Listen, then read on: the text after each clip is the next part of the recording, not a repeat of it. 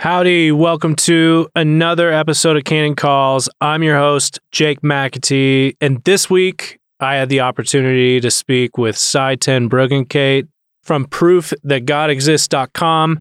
Recently, we have added his documentary, How to Answer the Fool, in the Canon app. I highly recommend you go download and subscribe to the Canon app, and you can find great content like Cy's How to Answer the Fool. Without further ado, meet Cy Ten Bruggencate.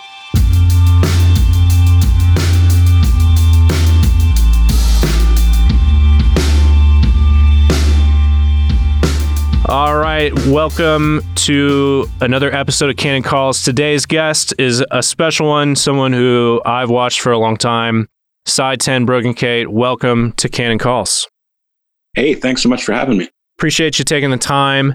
I want to actually jump right into the title of your doc, which is How to Answer the Fool. It's now on the Canon app, so folks who have the Canon app, they can find it there. The verse, do not answer a fool according to his folly, in Proverbs 26, I believe, right? Right. Do not answer a fool according to his folly, lest you be like him. And of course, the next verse is answer a fool according to his folly, wise in his own eyes. I never understood that before I understood the apologetic. But it's funny you mentioned the name of the documentary because I remember I was with Chad Trotter and Knox, who directed the film, who's very close to Canon. Yes. We were on a Skype call together. I was still up in Canada, and we were tossing names back and forth. And I said, I was thinking of calling it How to Answer the Fool, but I thought, that'd be too in your face for people, and you should see their eyes light up. So immediately I decided to call it. And some people do find it abrasive, but then I just have to direct them to verses like that in Proverbs and throughout Scripture. The fool says in his heart, there is no God. So Psalm 14:1. You said you didn't understand it for a long time until you sort of understood the apologetic. I want to kind of go through that, not necessarily the verses, but even just that sentence. I feel like I even actually, before we started, I Googled the verse just to see how many articles there were. There's a lot of folks talking about this verse, and it's sort of, they feel like, the mysterious verse. Can you talk about how you understand the text? Yeah, sure. First of all, Proverbs is not a book on apologetics. And this book that verse is not necessarily referring to apologetics, but it applies perfectly, I believe, to apologetics. Because it says, do not answer a fool according to his folly, lest you be like him. Now, what is the fool's folly? Well, we're told that in Psalm 14:1. The fool says in his heart, there is no God. So do not answer him, assuming that there's no God.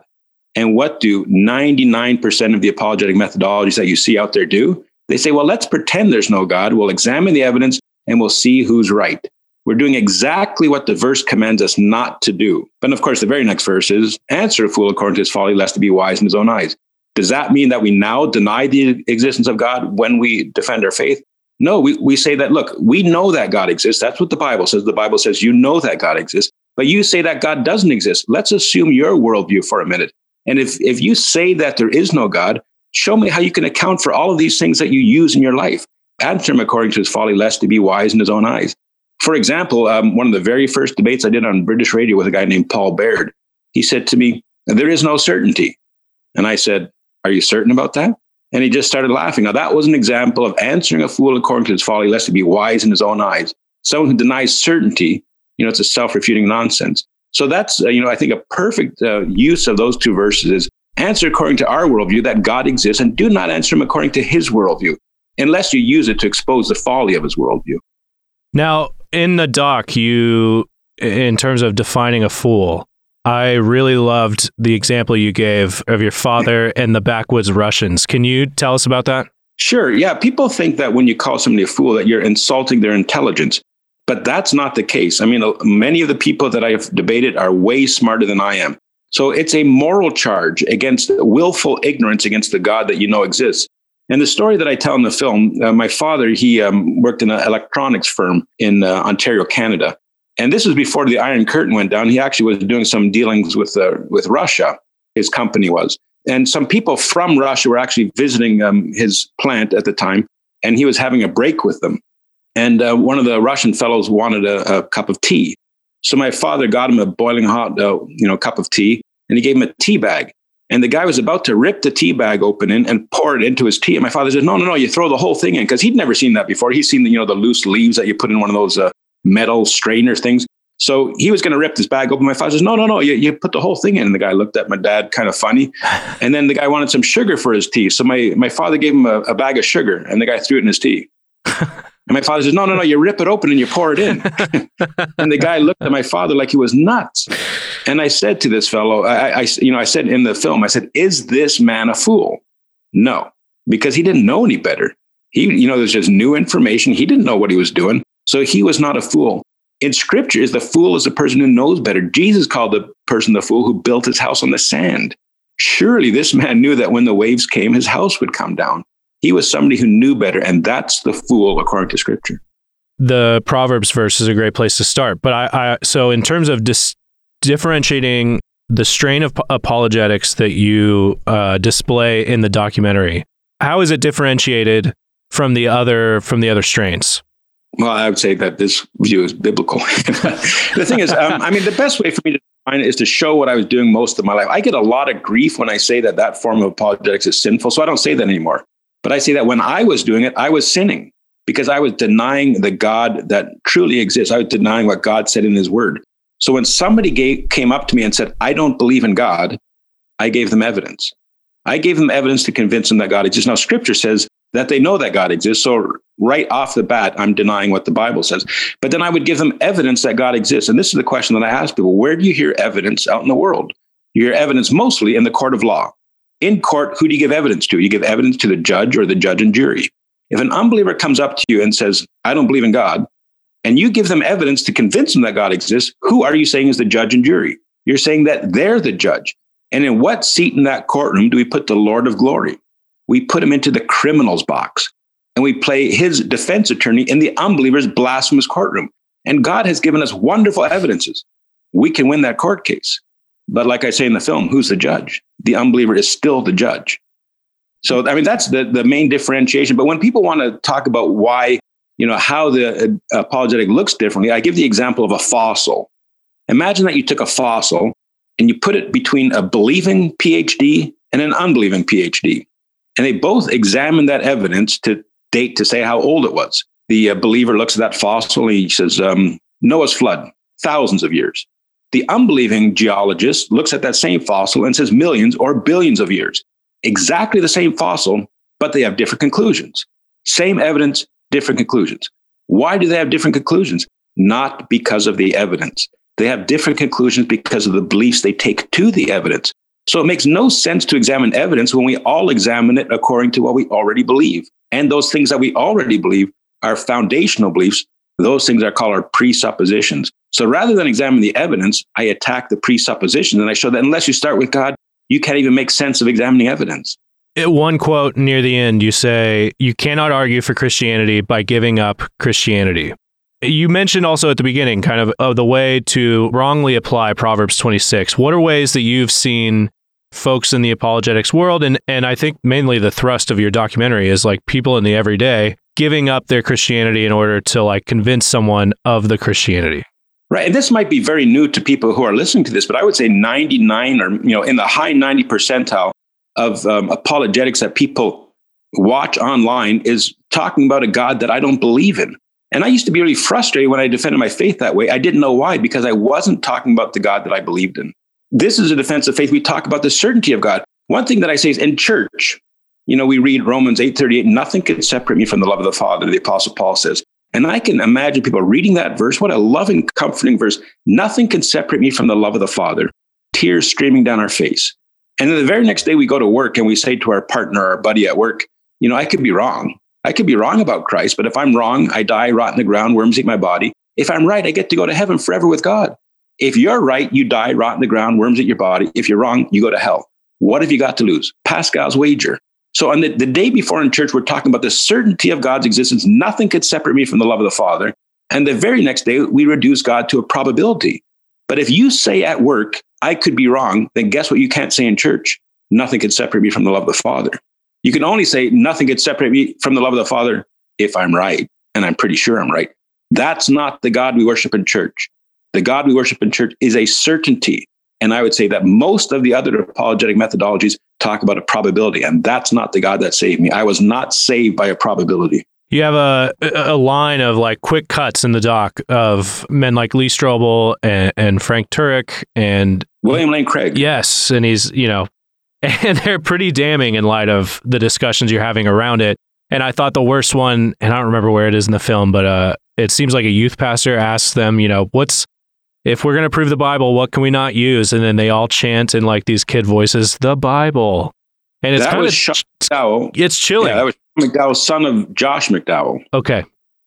Evidence that demands a verdict. I actually use that clip in my talks. Okay.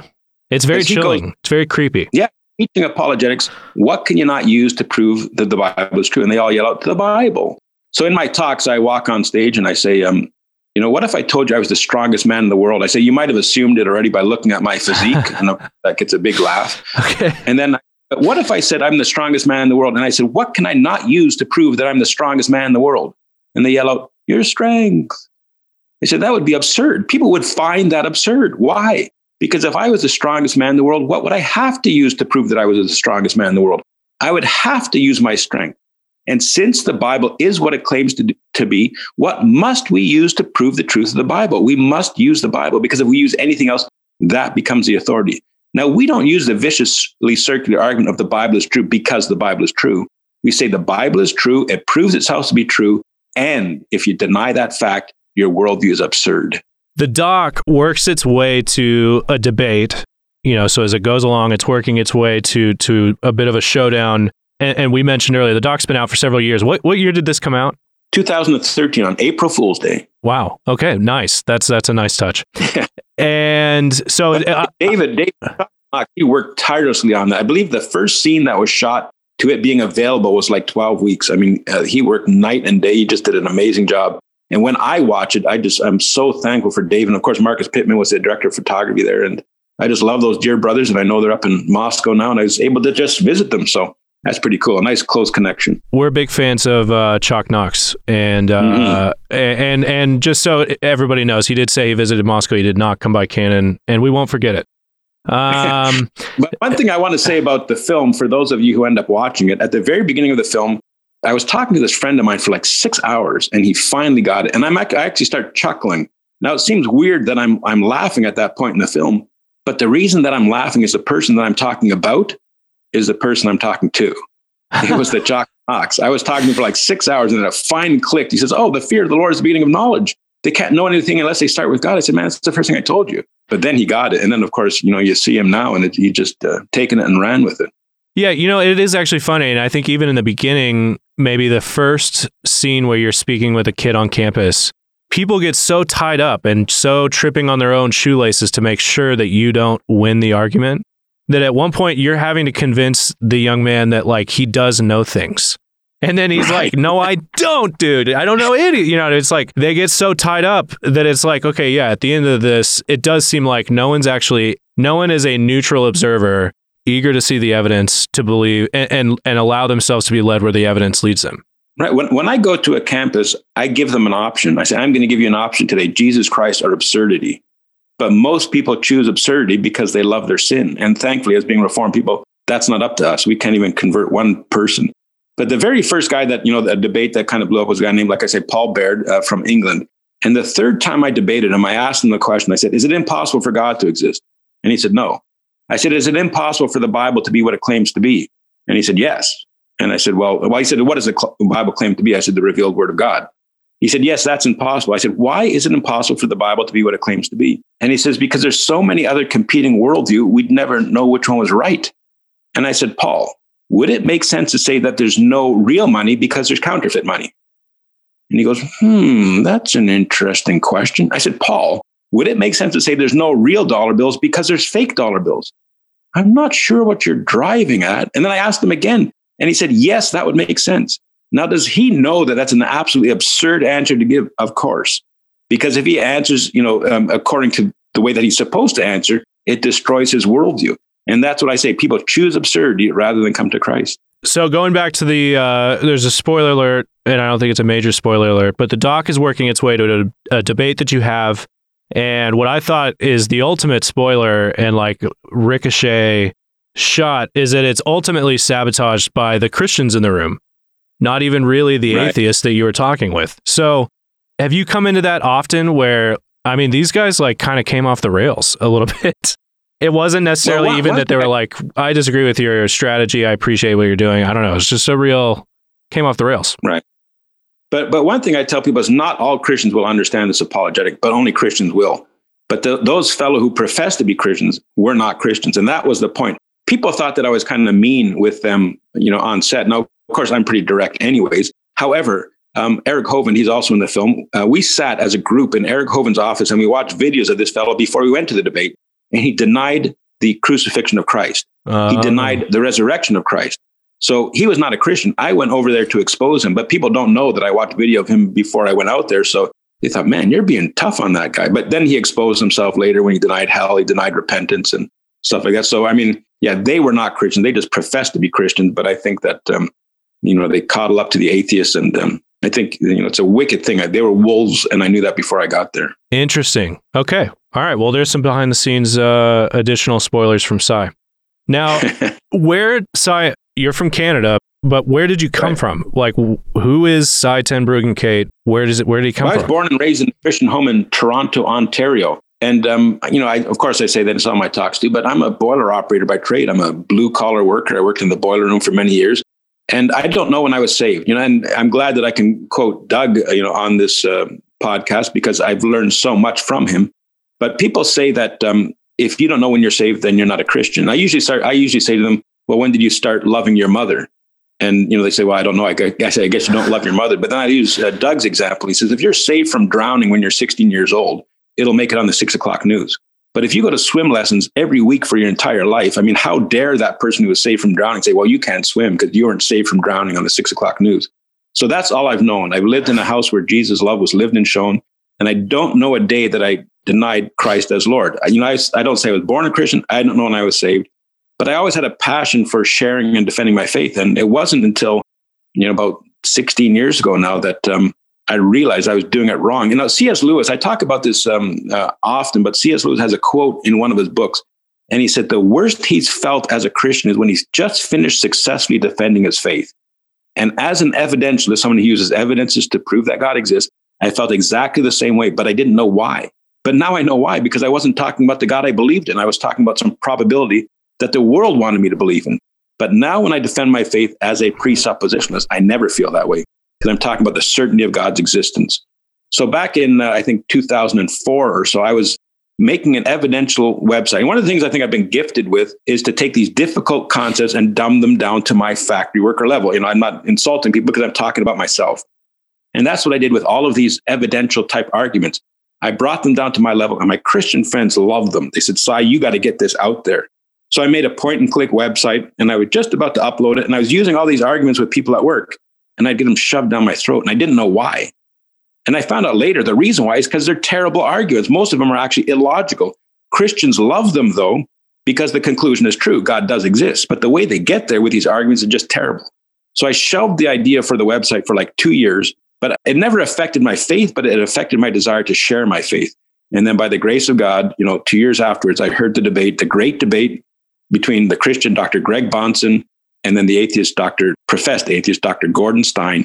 And it rocked my world. I did not know what happened there, but I knew it was different. And then, I found out it was called presuppositional apologetics. And the only thing that I could find online was a podcast by a guy named Gene Cook Jr. The podcast was called The Narrow Mind Out of California. And I became a narrow mind addict. And that's where I picked up that and Dr. Bahnsen's online lectures. That's where I picked up most of the apologetic. And then I just started debating people online and the rest is history. So when did you start doing the going to schools? Going to schools to speak? Well, yes. So I would argue biblically. That's what presuppositional apologetics is. I would do that online. And then it was very interesting. The open air preaching community is actually the community that really embraced this apologetic because I've seen them before, they understood this apologetic. When somebody challenged them on the streets, they would just talk louder. They would talk over them. They wouldn't answer them because they didn't know how to answer them. Because, when you do apologetics wrong, you have to be brilliant. And then so I came out with this and then people were, seeing these podcasts and people were seeing me argue online. And then they would invite me to speak at these different conferences, which was usually dealt with evangelism and open air preaching. And so that's the community that really got me out. And I think it was about 2009, 2010 when I went out for the first time. I think the first time was in North Carolina with my friend Dustin Seegers. And people ask me, what inhibits more pastors and more people from going out. And I tell them I could give you the two reasons right now: pride and fear. And I know that those are the two predominant reasons that prevents people from going out, because I feel it every time I go. And I say, if you're waiting for that to go away, it will never go away, and you will never go out. Because I can remember that very first day in North Carolina, the week before, there was some Pelagian open-air preachers, and they were calling women nasty names for wearing skirts and things like that. And so I went to this campus, and I didn't want them to think that I was those freaks. And it was a cold day, and I remember seeing people without a jacket on. And I said, "You really need to be wearing a jacket today." I had no problem. Very easy for me to say that. But do you think that I could tell them that they needed Jesus as Lord, that they need Jesus as a Savior? I said, no, because my pride and fear welled up. But thankfully, with this apologetic over the years, I've overcome that. Not completely, I still feel it every time I go, but then I go out and, I share Christ with the lost. That's what a passion of mine. I don't even care what you call the apologetic, because a lot of evidentialists are upset with me. And I say, look, if you have a methodology that does not deny what the Bible says, that can help me reach the lost, I'm all ears. But they never get back to me. When did you get hooked up with Knox and the gang? So I think I met Marcus first at one of the deeper conferences in Covington, Kentucky. And that's actually a stone's throw from where I am visiting right now. So, and then Marcus was living in Virginia for a while. Then actually he was driving down to Florida, I think, to visit Eric. And then Marcus asked me to come over. And then he invited David over to the Chocolate Knox. And that's where I met David for the first time. And that's where we had that 6-hour conversation where he finally got it. And then the rest is history. Then Marcus ended up working for Wretched for a while. And it's not a secret, but after a week, he got fired by Wretched. And David was working for Wretched. Marcus said, he deserved to be fired, but I think it's one of the best things that happened to him. But David was working for the Wretched at the time. And Marcus actually moved to Georgia. And that's where we met. And that's where we hatched the idea for the film. It's interesting because I was on my way back from Florida once, as Marcus was living up in Georgia as well. And they said, we want to interview you. And, I didn't have such a good time in Florida. I found out that they hated me because I was a Calvinist. And so I didn't really feel like doing an interview. And they said, come on, it'll be edifying. I said, sure, let's do it. And I get there, they pull this leather couch out on the driveway, and they had these lights made from Tupperware bins and things like that. And it was just crazy, but we had so much fun. And a lot of people don't know this, so there is a series called Edified, which you should probably put on the Canon app as well. But yes, it was what a lot of people don't know about Edified is that I was on the couch there and Marcus was interviewing me and David was doing the filming. And then David said, no, not like that. And he shoves the camera into Marcus's hand and Marcus starts filming and David sits on the couch and he interviews me. And I tell you, we had such a blast. And I'm so thankful that David's doing Cross Politic now, because he is a guy that should be in front of the camera.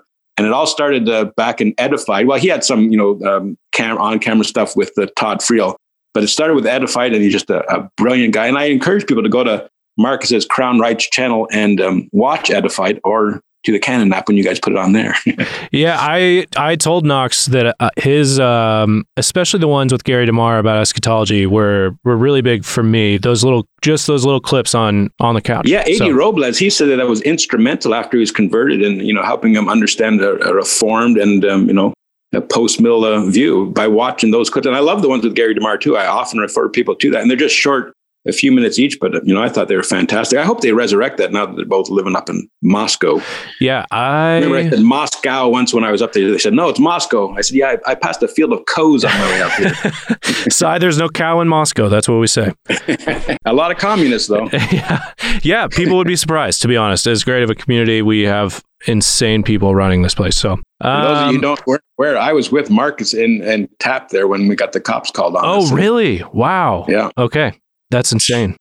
It's depressing. I think they just recently struck out the constitutional exemptions last night. They got to vote on that, but they suggested that they were going to do it. It's just incredible. It's insane. It's crazy. Yeah.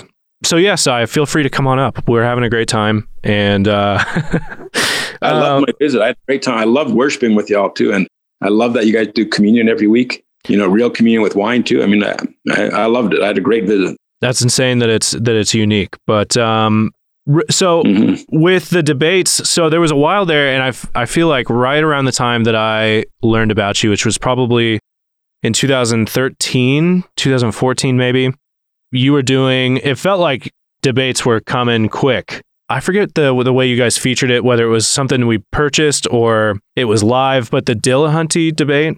Debating Dillahunty. Yeah, we did a documentary. I mean, it was, the atheists actually charged for that event. So I didn't want Christians to be there. I didn't want to line their pockets. And you could hear that the crowd was very hostile.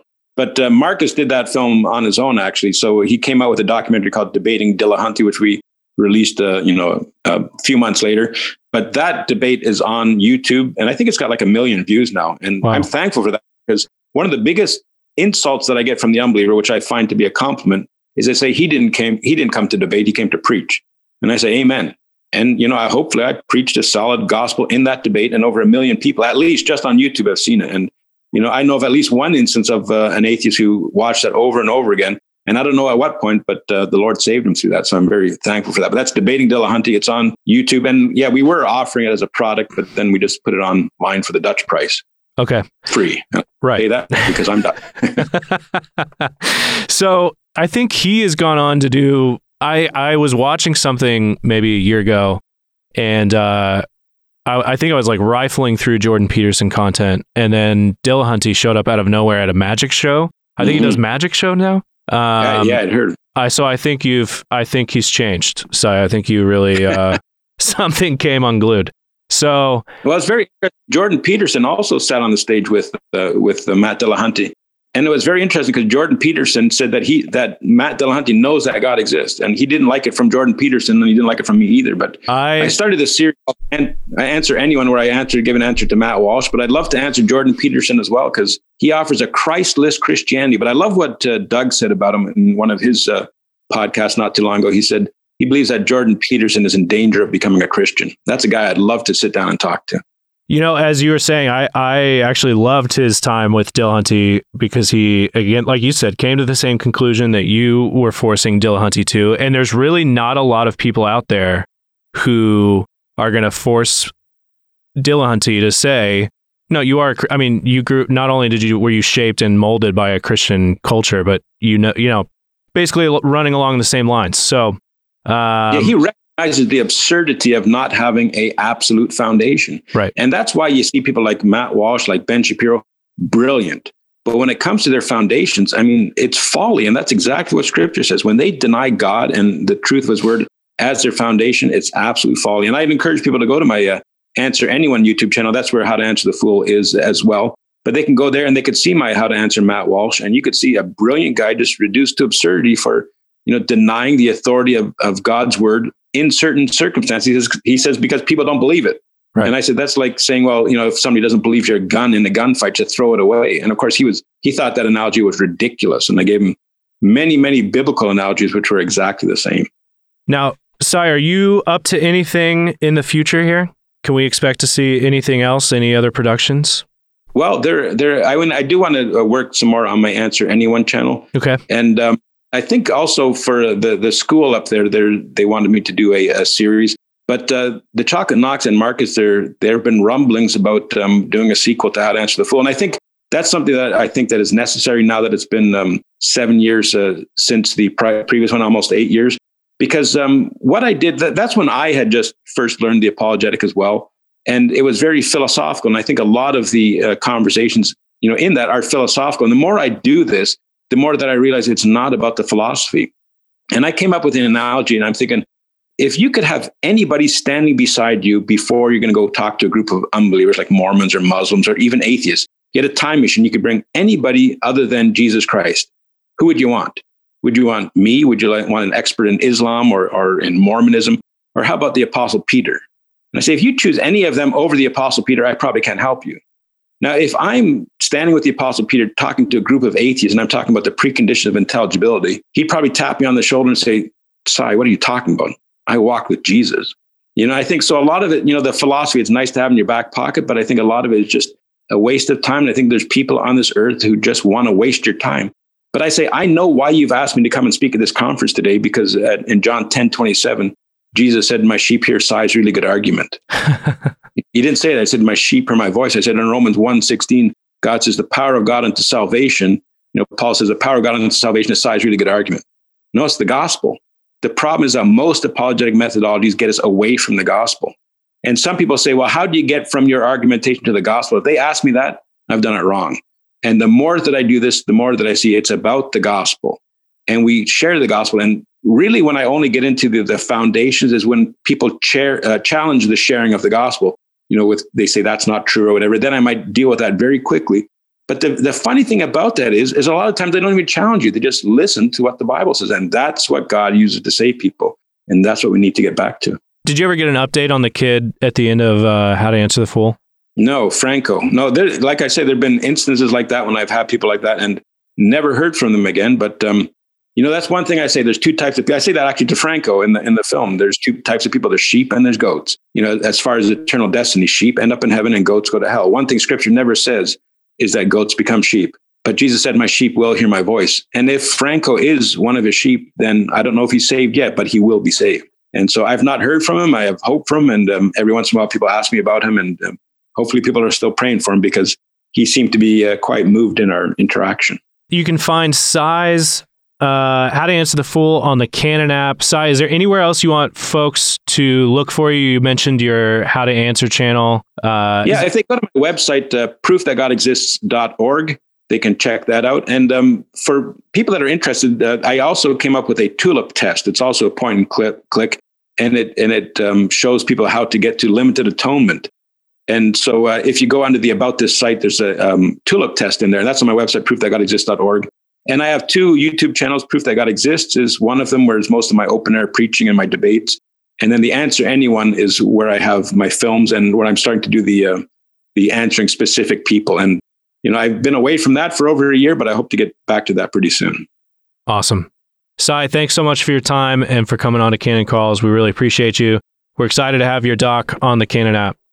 Well, thanks so much for having me. I was just telling you before we started that it's already generated a buzz on Twitter. I think people haven't seen it yet, and they're talking about it, and I'm very thankful for that. So thanks for considering me, and thanks for having me on today. Cheers, sir. Thanks.